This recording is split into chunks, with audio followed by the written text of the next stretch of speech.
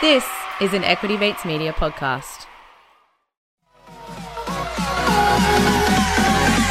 Equity Mates! I will say this about investing. Everything you do learn is cumulative. What I learned at 20 is useful.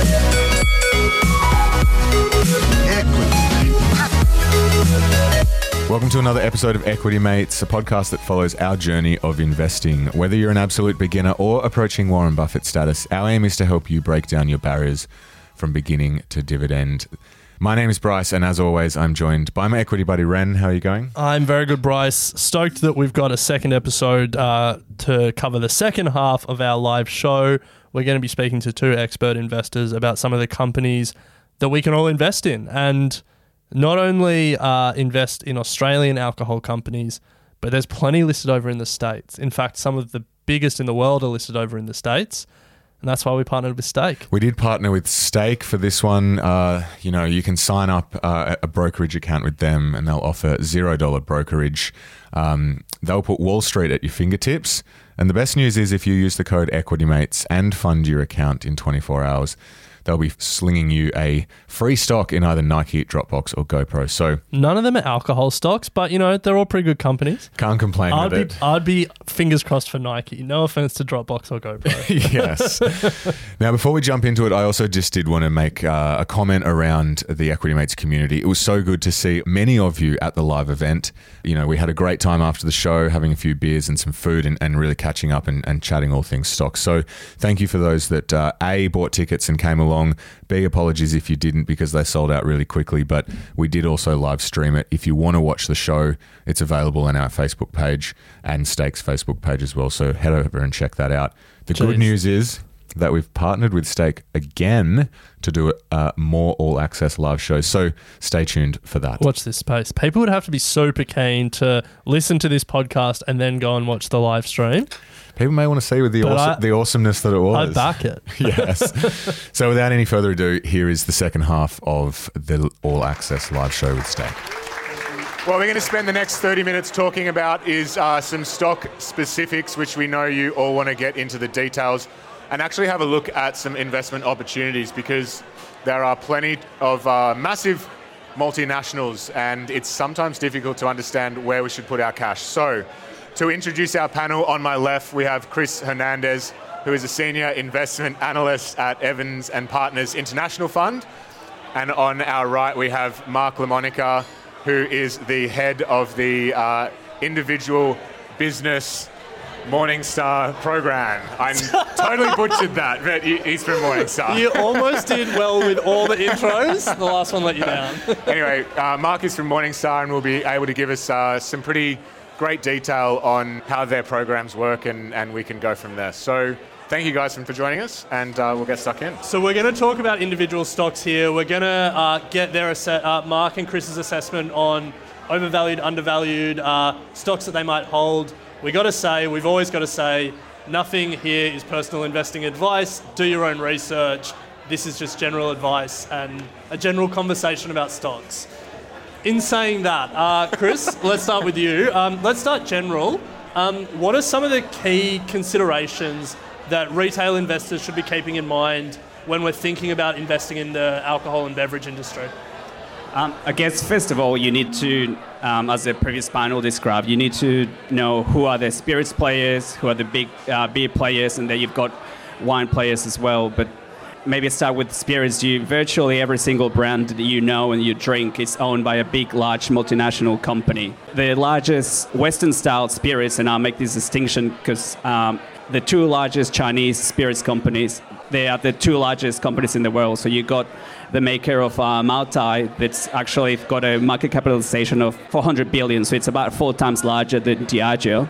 And then talking about Western spirits, you've got the number one player, which it's Diageo. They've got brands like Johnny Walker, Smirnoff, Captain Morgan, Baileys. And the second largest player in the Western spirits would be Pernod Ricard from the French company. Brands like Absolut, Jameson, and Martell as well. So those, I guess you need to know what your exposure and within that they've got regional fortes as well. So you need to make sure that not every alcoholic beverage company has got the same growth drivers. It seems to me there's maybe 4 main players and they own everything. Yeah, that's exactly right. And same with beer. You've got AB InBev, it's a giant. Obviously, the Stellas and Budweiser of the world. Then you've got Heineken, obviously the Heineken brand, Sol, Tiger. So it's all very, very consolidated. And as I mentioned, every single brand that you buy, it's a major brand. It's owned by a large multinational. Yeah. So, Mark, from your perspective, what are some of the, I guess, general considerations investors should keep in mind if they want to invest in this industry? Yeah, absolutely. So, number one, what is all these alcohol stocks we're talking about? They're consumer defensive stocks. So, no offense to Irene, what that means is the economy's good, the economy's bad, people drink, right? So you're not getting cyclical, like a cyclical stock, you're not getting those ups and downs. People generally keep drinking no matter what's happening in the economy. So I think that's the first thing. The other thing is Morningstar. So if I talk about Morningstar, we have analysts all over the world. We cover 21 stocks that fall into these sectors and industries. And so the 2 things that make a great investment, so you guys talk about Buffett a lot. 2 things that Buffett always talks about. Number 1, a great company. So what's a great company? A great company is a company with a moat. That means they have a sustainable competitive advantage. That means as investors, over time, those higher margins accrue over time. That's what we want. They compound. So we cover 21 stocks. 18 of them, our analysts say, have moats. And that's a lot. So we cover 1,600 stocks globally. Way less than half have a moat rating from us, but 18 out of 21 in this industry have a moat. And the 2 different moat sources, so we have 5 different moat sources at Morningstar. The 2 that it comes from, so number 1, intangible assets. So think brand. We'll talk a lot about brand, right? We all know that. We walk up to the bar, we order a brand. We all understand this is what we drink, and we'll get more into this. And then the other one, of course, is cost. So cost advantage. So particularly with beer, and I'll talk about beer later, there are huge economies of scale.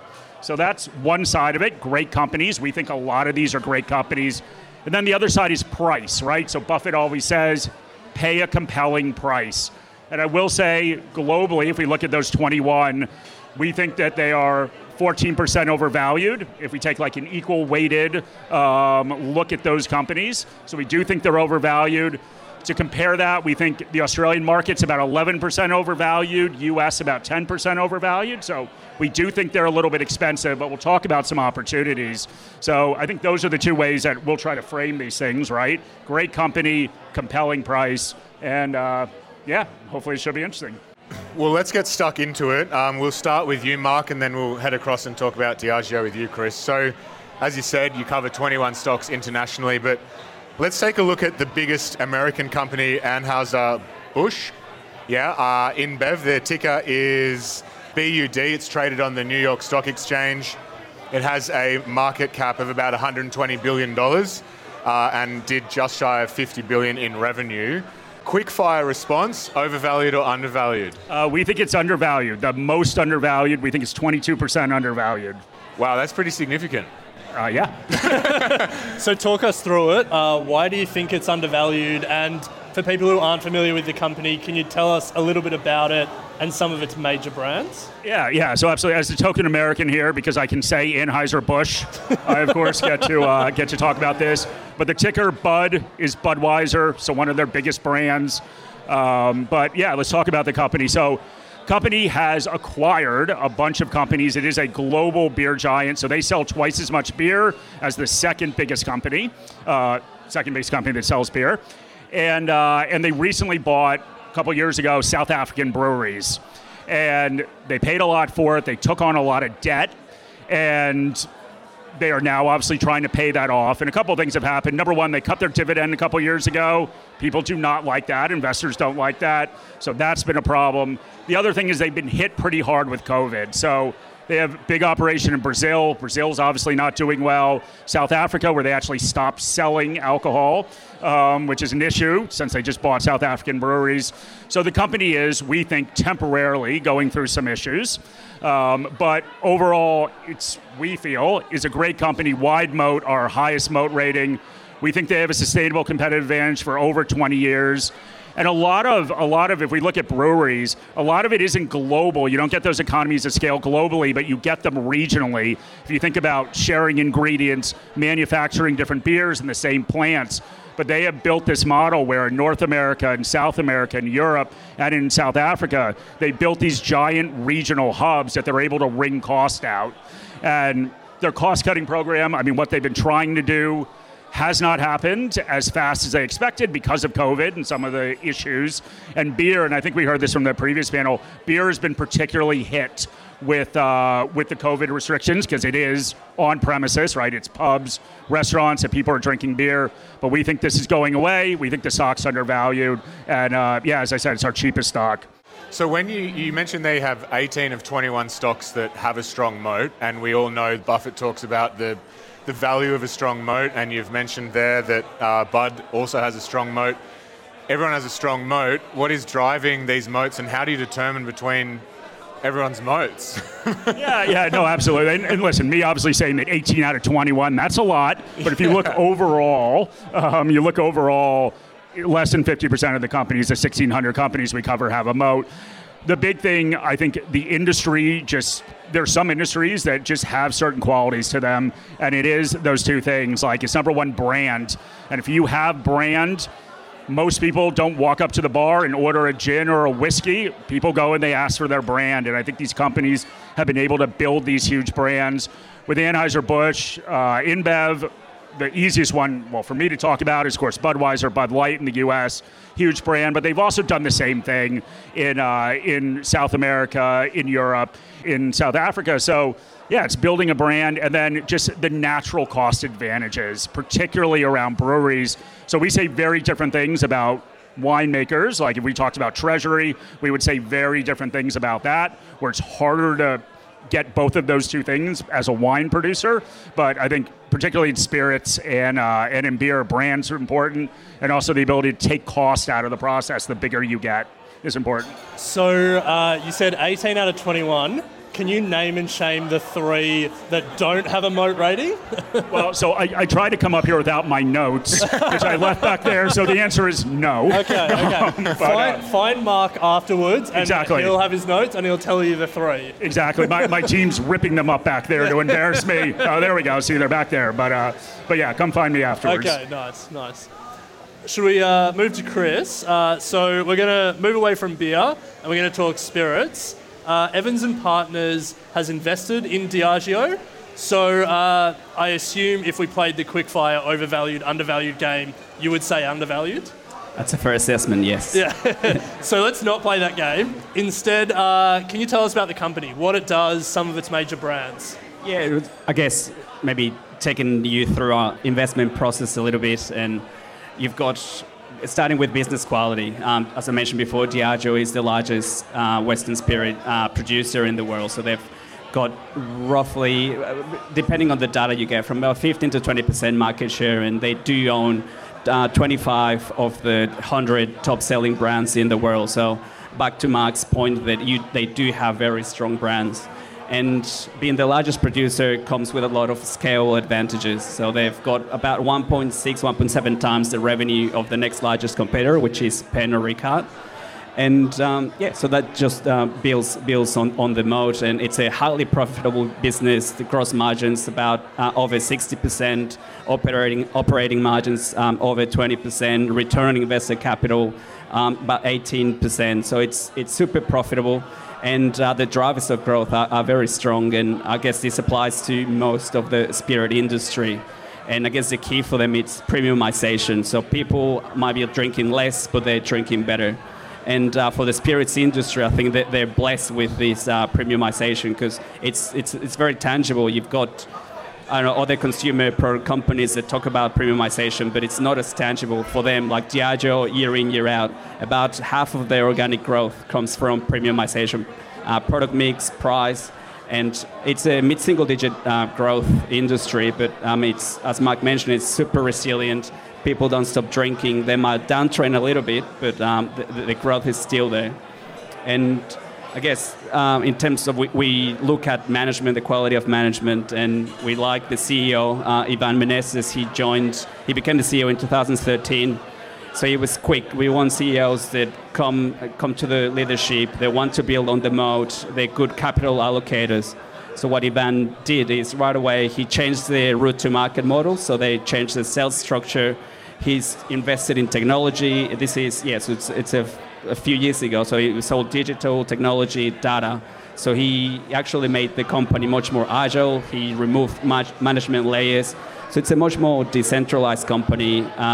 They're faster to react. And in terms of capital allocation, what you see with some CEOs that they want to keep growing. They want to keep acquiring businesses, acquiring brands. Again, sometimes the remuneration it relates to the size of the company. What we've seen with Diageo is that they've actually made more divestments than acquisitions since he joined. So it bodes well for the management quality and valuation as well. So we paid about 23 times earnings. Diageo typically trades about high single-digit premium to the S&P 500. We use the S&P 500 as a market proxy, and normally trades at about 20% premium. Obviously, with all the COVID issues and uncertainties, we thought taking a longer-term opportunity to get into the stock, and we've done reasonably well. So you mentioned there that a big driver of organic growth is the premiumization of their brands and the way people are drinking. What are these geographies, I guess, or some of the major countries that are driving that growth?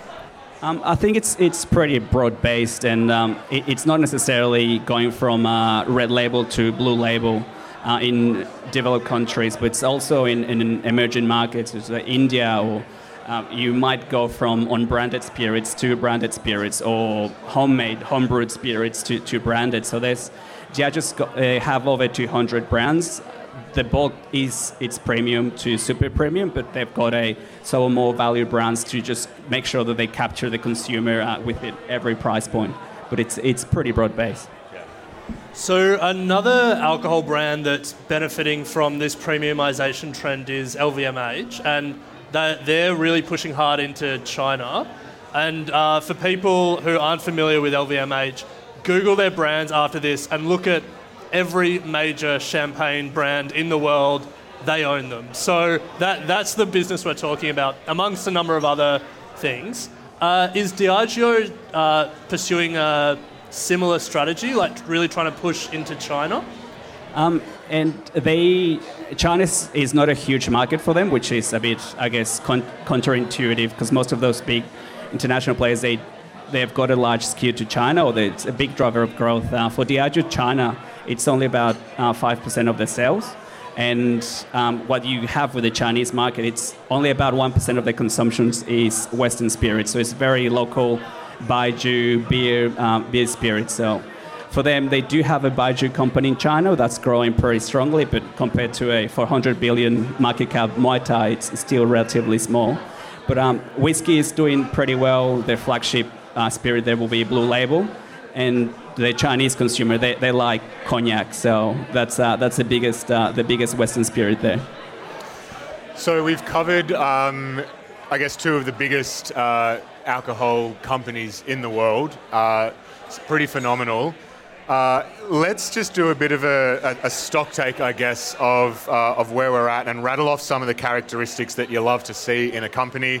And if you can tell us which stocks kind of fit the bill for these characteristics. So if we are talking about a company that has the strongest portfolio of brands, would love to get both of your opinions. Obviously, you're going to say Diageo because you're invested in it, but I'd love to get your opinions on perhaps, a company that you think has the strongest portfolio of brands. Okay, I mean, personally, I would probably say Diageo as well.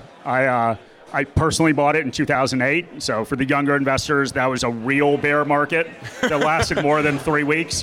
But I want to do something different. So I'm going to go with, and we think Anheuser-Busch InBev as well, but I'm going to go with Brown-Forman, and mostly because Jack Daniels, I was drinking Jack Daniels last night trying to prepare for this, and they have a pretty great staple of brands as well, Jack being the key. So I'll go with that. Are you going to stick with Diageo? We do like Diageo, and but maybe something that could complement Diageo's portfolio would be Rémy Cointreau. So it's a French company. About 70% of their sales is cognac. about a third of their sales go to China. And what we like about the company, it's the heritage of the brand. So you've got a Remy Martin that's got about 3 centuries of heritage. So you won't wake up tomorrow and there's a new Remy Cointreau or Remy Martin in stocked at a bar. And obviously there's a scarcity element to it as well. So there's only that much cognac that you can produce in a few regions in France. So that really sort of elevates the value of the product, the value of the brand, and obviously very strong drivers in China.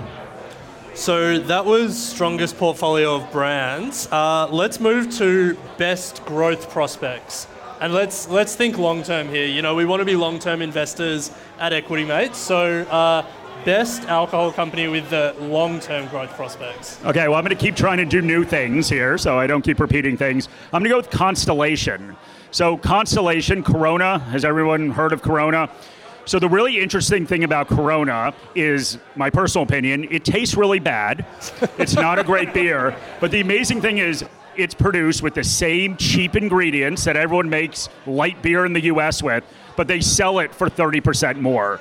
So the interesting thing about Constellation is the US is becoming more and more Hispanic, so Mexican brands are gaining more and more traction. They're selling it for a giant premium. I think their margins over 40% on Corona, which to me is amazing because, once again, I think it's a terrible beer. So I think the trends in the U.S. and I think the ability for them to get a premium price, I'm going to go with Constellation Brands. So Constellation's an interesting one because in the last panel we had Dan talking about hemp being a big thing. Constellation have obviously made a lot of investments in that space. Is that part of the thesis? Yeah, I mean, they own this company called, or most of this company called Canopy, which is a cannabis producer in Canada. There's been some interesting stuff going on with cannabis, mostly that Canadians are not smoking as much weed as everyone thought they would when they legalized it. So a little bit of the bubble is starting to come down, but still, I think long term, hopefully those Canadians, it's cold, they don't know what they're doing up there, so hopefully they'll keep smoking weed. And yeah, it's an interesting part of Constellation. So, Chris, do you have a company for great growth prospects? Look, I'm going to stick to Diageo. In our fund, we've got an investment horizon of 5 to 7 years, so I think it fits just perfectly. And the portfolio of brands, I mean, what you want is diversification. Some categories go up and down. You've got gin, you've got tequila, so you want something pretty diverse, not only by category, but by region as well. And the tequila portfolio is just killing it now. They've got Don Julio. The last half, in the US, the tequila brands grew 80%. Casamigos, that you might recall, that they bought that from, it was George Clooney's tequila brand a few years ago. That grew 140% last half. So that they're really killing it in the tequila space. Can I assume you're going to say Diageo for the rest of these questions? Yes. Yes. Just on that George Clooney tequila story, I don't know if everyone saw Conor McGregor sold his whiskey $600 million, I think it was, yesterday. What is it with celebrities making alcohol? Is it just you need to slap a celebrity on it and you can get a $100 million plus valuation? Is that the game at the moment? I mean, apparently. I saw that on your Instagram account. I started following your Instagram account, so that's the only reason I knew that. But yeah, I make my own tequila. Nobody buys it, so I don't know what's going on. You need Bryce's face on it. Australia's most famous drinker. There we go. We can figure something out. All right, so we are just about to get to Q&A, but one more question to close it out, I think, for Mark would be, what is one of the most undervalued at the moment, according to Morningstar? Is it what we kicked off with? Well, so I already said what is our most undervalued. So that's Anheuser-Busch InBev, Molson Coors. So now I remember Molson Coors is one of the 21 that does not have a moat. If anyone's ever had Coors Light, you'll know why. It is terrible. But yeah, that is our second most undervalued. I think that's around 17-18% undervalued. Awesome. Well, guys, thank you very much. It's been fascinating getting a bit of insight into what you're investing in, what Morningstar are doing over there, and covering 21 stocks. So go and check out Morningstar if you do want further analysis. And yeah, Chris, Mark, thank you very much. We are going to, Pleasure. Round of applause.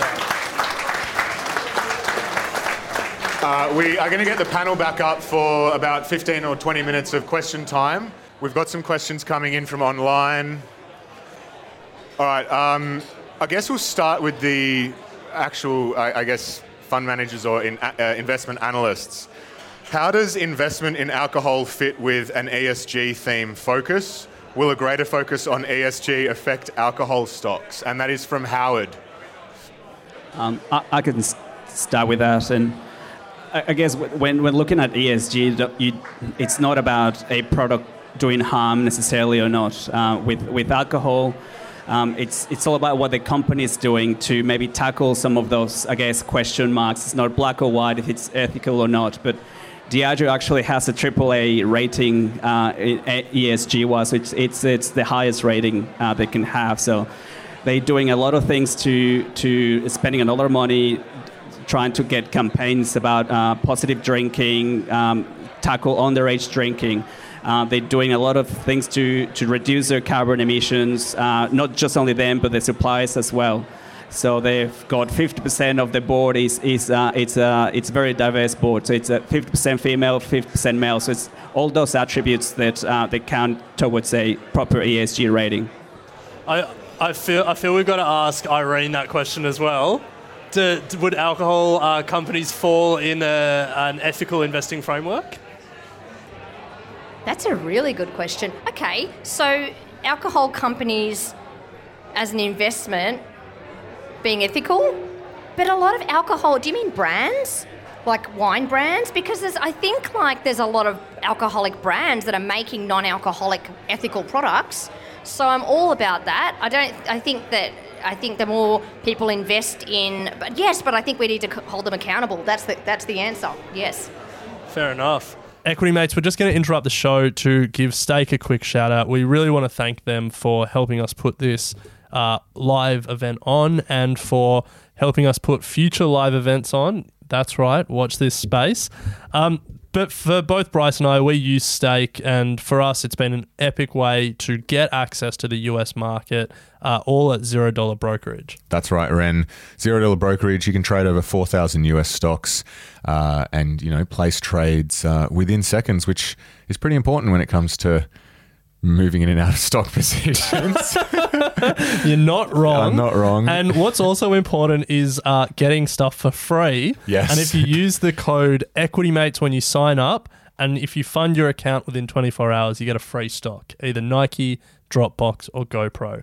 So get a free stock, get access to the US market, get access to $0 brokerage. What are you doing? Yes, that's Equity Mates without a space. So make sure you go and put that in when you sign up. But here's the second half of the All Access show with Stake. Hope you enjoy it. So the next question comes in from Matthew. Mark, we might start with you for this one. I feel like it's a fund manager question. How can the small players best disrupt these big guys and conglomerates? Yeah, I mean, I think that's obviously, we talked a lot about economies of scale. We talked about brand. So that is a very difficult thing as you're starting out. But yeah, it's building. I think we've seen craft brewers. One of the things that I probably should have said about Anheuser-Busch InBev is particularly in the U.S., they're getting impacted a lot by craft brewers. So I think it's ultimately starting small. I don't think that you are going to disrupt holistically a company that makes twice as much beer as anyone else in the world. But I think it's in those individual markets. It is building brands. It's craft breweries like this. So that impact overall of many different small craft brewers can impact these large players, but it's not like one person's going to do it.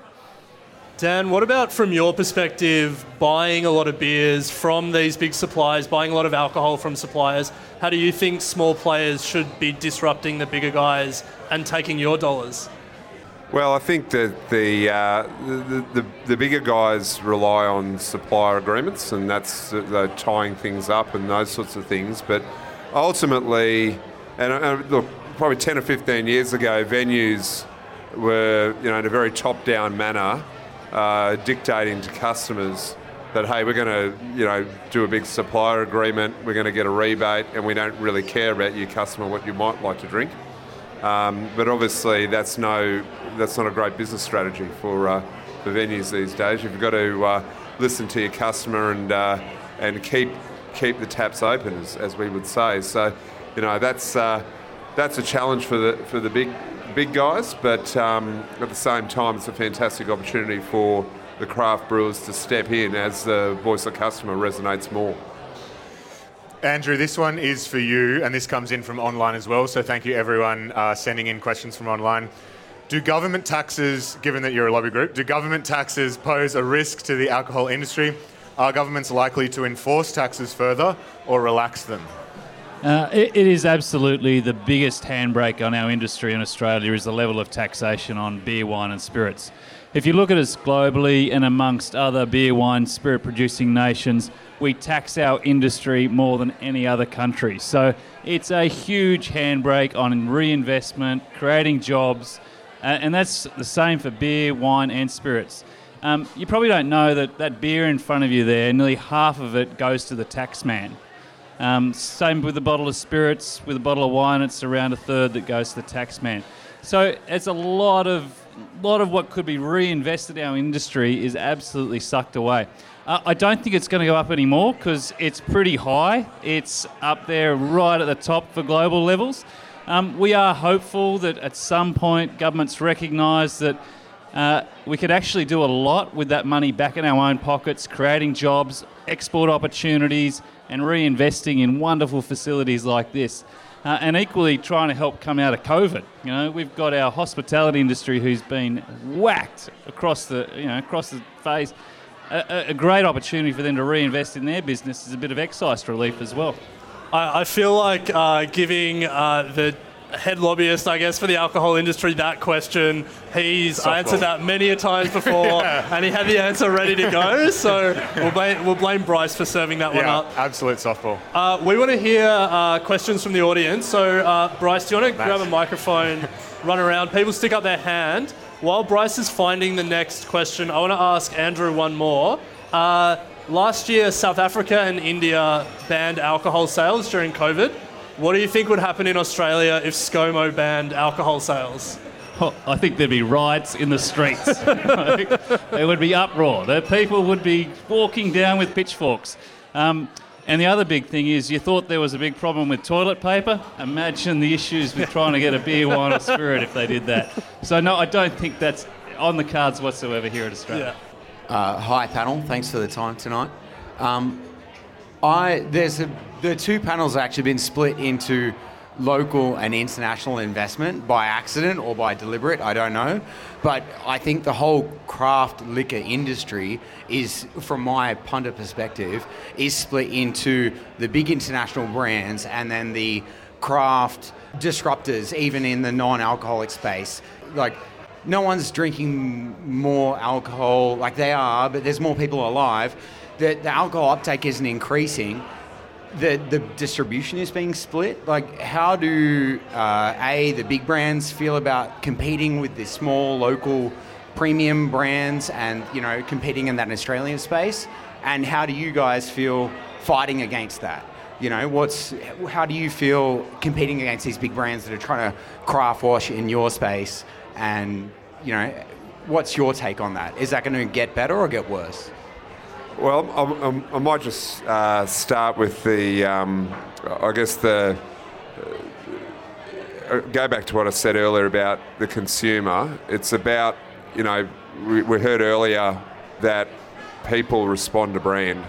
And, a lot of people walk up and want that brand in a bar or in a retail outlet or online.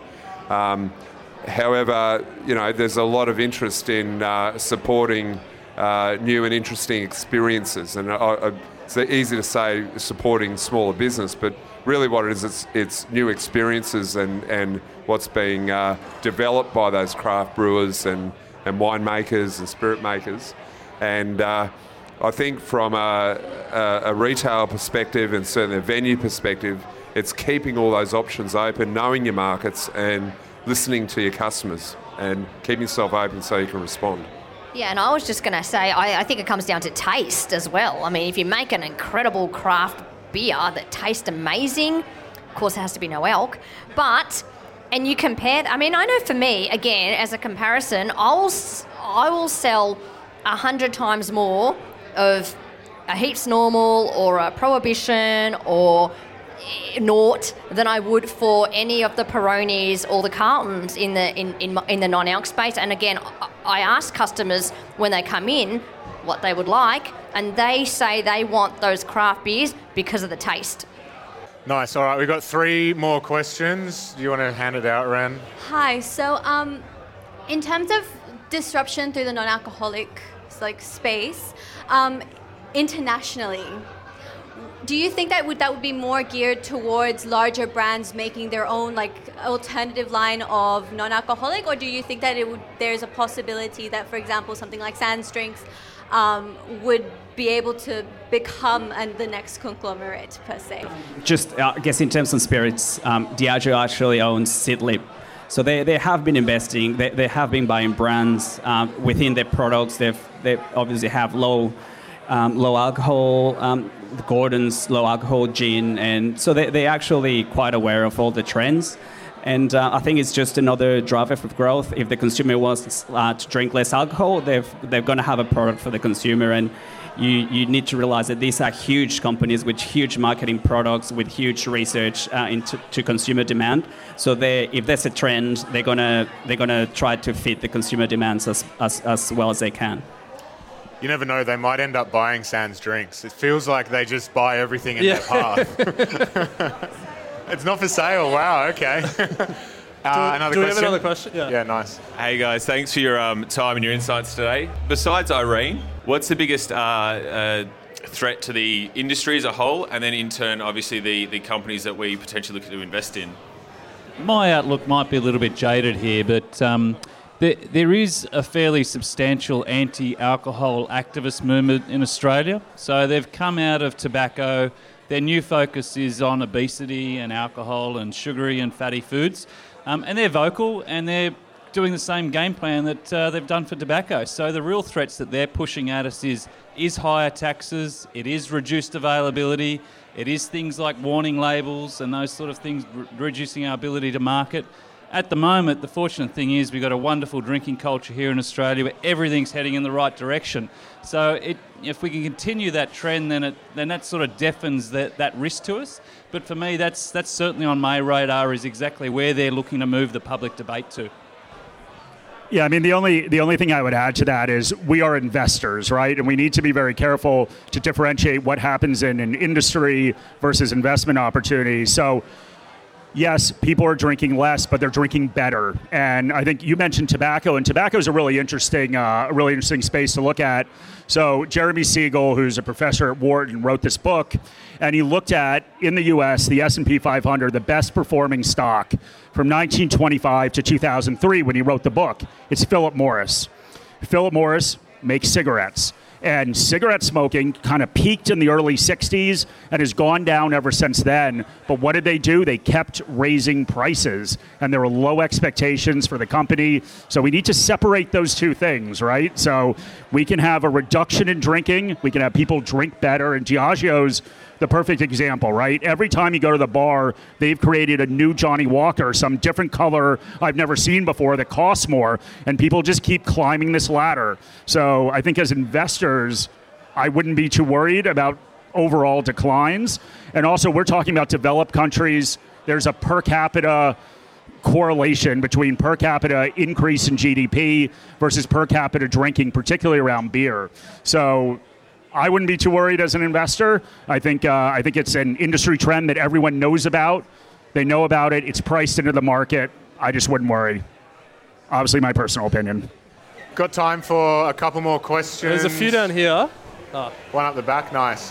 Hey, thanks for the panel tonight. I appreciate all the candid speak on everything. Just a question for Andrew, just around the taxation on different alcohols, so spirits versus beer versus seltzer. Do you think that's consistent, or do you think there's some discrepancy on the way the policy is taxing different alcoholic beverages? Oh, there's no doubt there's discrepancy. There's been a lot of tax reviews that have looked into this. And there's historical reasons why. So there's a lot of history behind Australia's taxation system as to why some products are taxed a little bit more higher than others, and why for beer and spirits it's actually on an excise basis, so it's on the alcohol content, whereas for wine, it's actually based on your wholesale value. And there's been a lot of reviews into this, but no real change. A lot of recommendations to move it, but at this point in time, those historical reasons, there's political reasons behind it. There hasn't really been an appetite by any government of either persuasion to look at the taxation or have major reform in this area. So we've got time for one more question. I'm going to make a rule. No more alcohol tax questions to Andrew. He's had his chance. I don't know where the microphone is, but whoever's got it, do you want to pass it? I was just wondering what your perspective is on capital markets versus private equity markets for the alcohol industry, and what opportunities there are for retail investment in the private equity market in Australia specifically. Yeah, I mean, hey, it's a hard question, obviously, because private equity is difficult to access generally as retail investors, and is very, very deal specific. So it's very easy for us to sit here and talk about individual companies. Yeah, I know that's not a very good answer, but it's hard to comment on private equity where it is like very, very deal specific. I guess too, from just a pub's perspective, obviously RDC is listed, and we talked about ESG earlier. That's something that we've been listed for around 3 years, and that's something that's accelerated a lot for us in the Australian market.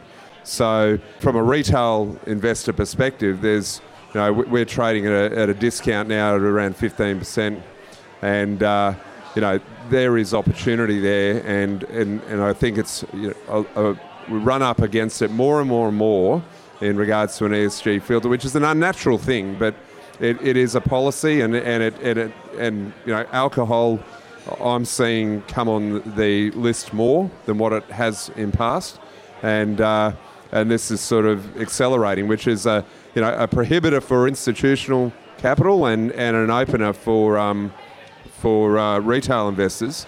At the same time, it puts challenges there for these sorts of companies to stay in the public markets, where they could go into the private markets and possibly do better. Well, that does bring us to the end of tonight. We're stoked that we could do this. It's been an awesome night, and this is not the first and only. We will be doing more all access with Stake, so a massive thank you to you guys as well. The next one is going to be even bigger and better. We're thinking like MCG down in Melbourne or something, so it's going to be epic. A massive thanks. As I've said, we'll leave it there. Let's have some beers and some wine. All right, Bryce, well, that brings us to the end of the live show. The first live show, not the last. Yes. But we want to thank Stake for helping us put it on. We've been talking about Stake throughout these 2 episodes, how they give access to Wall Street at $0 brokerage. You can make trades in seconds. You can sign up in minutes. If you use the offer code EquityMates, no space, and fund your account within 24 hours, you get a free stock. So a big shout out to Stake for the work they're doing over there. If you did miss tickets, the best way to not miss tickets in the future is to sign up to one of our emails. Head to equitymates.com/email, and you will be able to get access, first pass access information, I guess, first information on when the next shows will be live. So sign up to our emails. But otherwise, Ren, we'll leave it there. Regular programming is back next week, and always good to chat. Regular programming, I like that. All right, sounds good. Speak to you next week. Equity Mates Investing Podcast is a product of Equity Mates Media. All information in this podcast is for education and entertainment purposes only. It is not intended as a substitute for professional finance, legal, or tax advice. The hosts of Equity Mates Investing Podcast are not financial professionals and are not aware of your personal financial circumstances. Before making any financial decisions, you should read the product disclosure statement and, if necessary, consult a licensed financial professional. Do not take financial advice from a podcast. For more information, head to the disclaimer page on the Equity Mates website, where you can find ASIC resources and find a registered financial professional near you. In the spirit of reconciliation, Equity Mates Media and the hosts of Equity Mates Investing Podcast acknowledge the traditional custodians of country throughout Australia and their connections to land, sea, and community. We pay our respects to their elders past and present and extend that respect to all Aboriginal and Torres Strait Islander people today.